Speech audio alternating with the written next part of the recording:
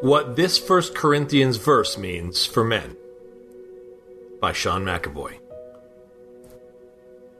Today's Bible verse is 1 Corinthians 16, 13 and 14.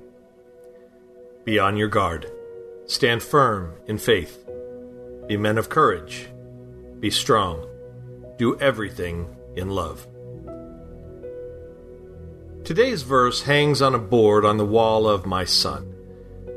But years ago, long before my son was even an inkling, I came across that verse as I was sending my own father one of many letters I composed over the years to share with him the importance of salvation and the value of life in Christ. My sister, mother, and I came to know the Lord in 1980, but it took another 17 years, 7 months, and 26 days worth of praying, heart-softening, and brokenness for Dan McAvoy to surrender. And it wasn't the letter or the above verse that pushed him into it. No, this letter I was writing simply to tell him how blessed I was to have begun dating a woman, who eventually became my wife, for whom faith came first, and I was giving God all the glory and credit and all that good stuff, and probably telling him how God delights in blessing those who trust in him.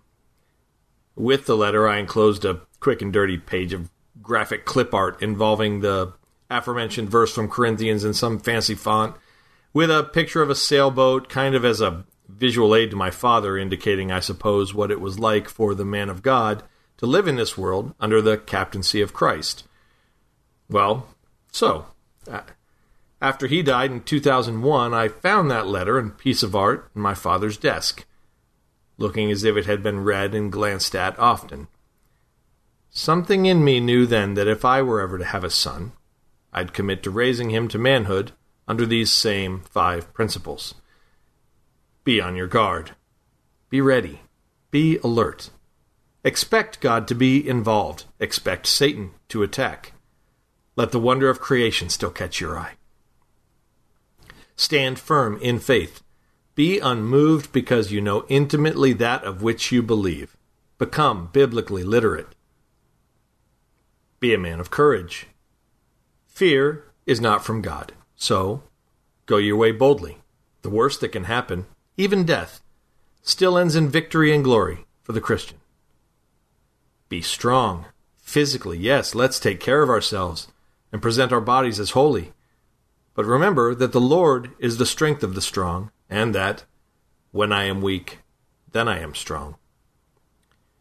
Do everything in love. Here's your motivation. Because he that doesn't love doesn't know God, and the world shall know you by your love. So when Jordan was born, and we had the dedication service at our church, that's the verse we selected to have read. When he was about 2.5, he started reciting it by memory and making up arm and hand motions to go with it. We call it our man creed. But here's the secret.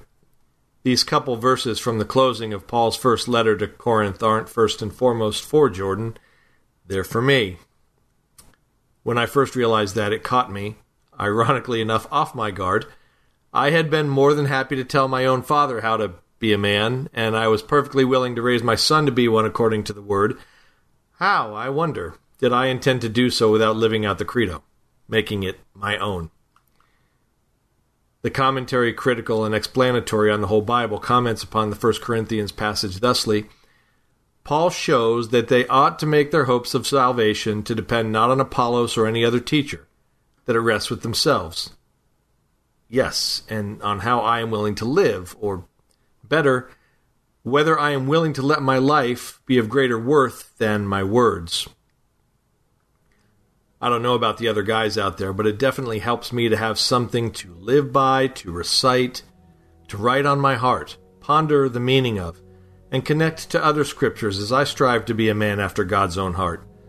And it doesn't hurt that this creed I now try to follow is affecting its 3rd generation in my family. Intersecting faith and life. Allow me to recommend teaching your child, no matter how young, to recite Bible verses that reflect who they are and can be in Christ, and make it real in their lives. While you're doing it, be on your guard. One of them may just become your own credo.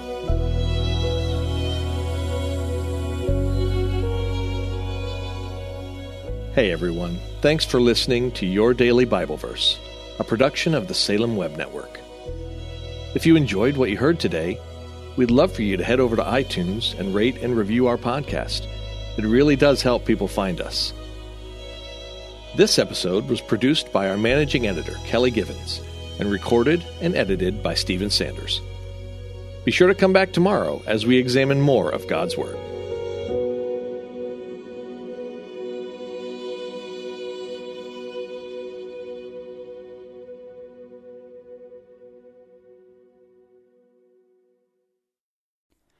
Christmas. For most kids, it's the most joyful time of the year. But this Christmas, 1.5 million children will spend the holiday separated from a parent because their mom or dad is behind bars.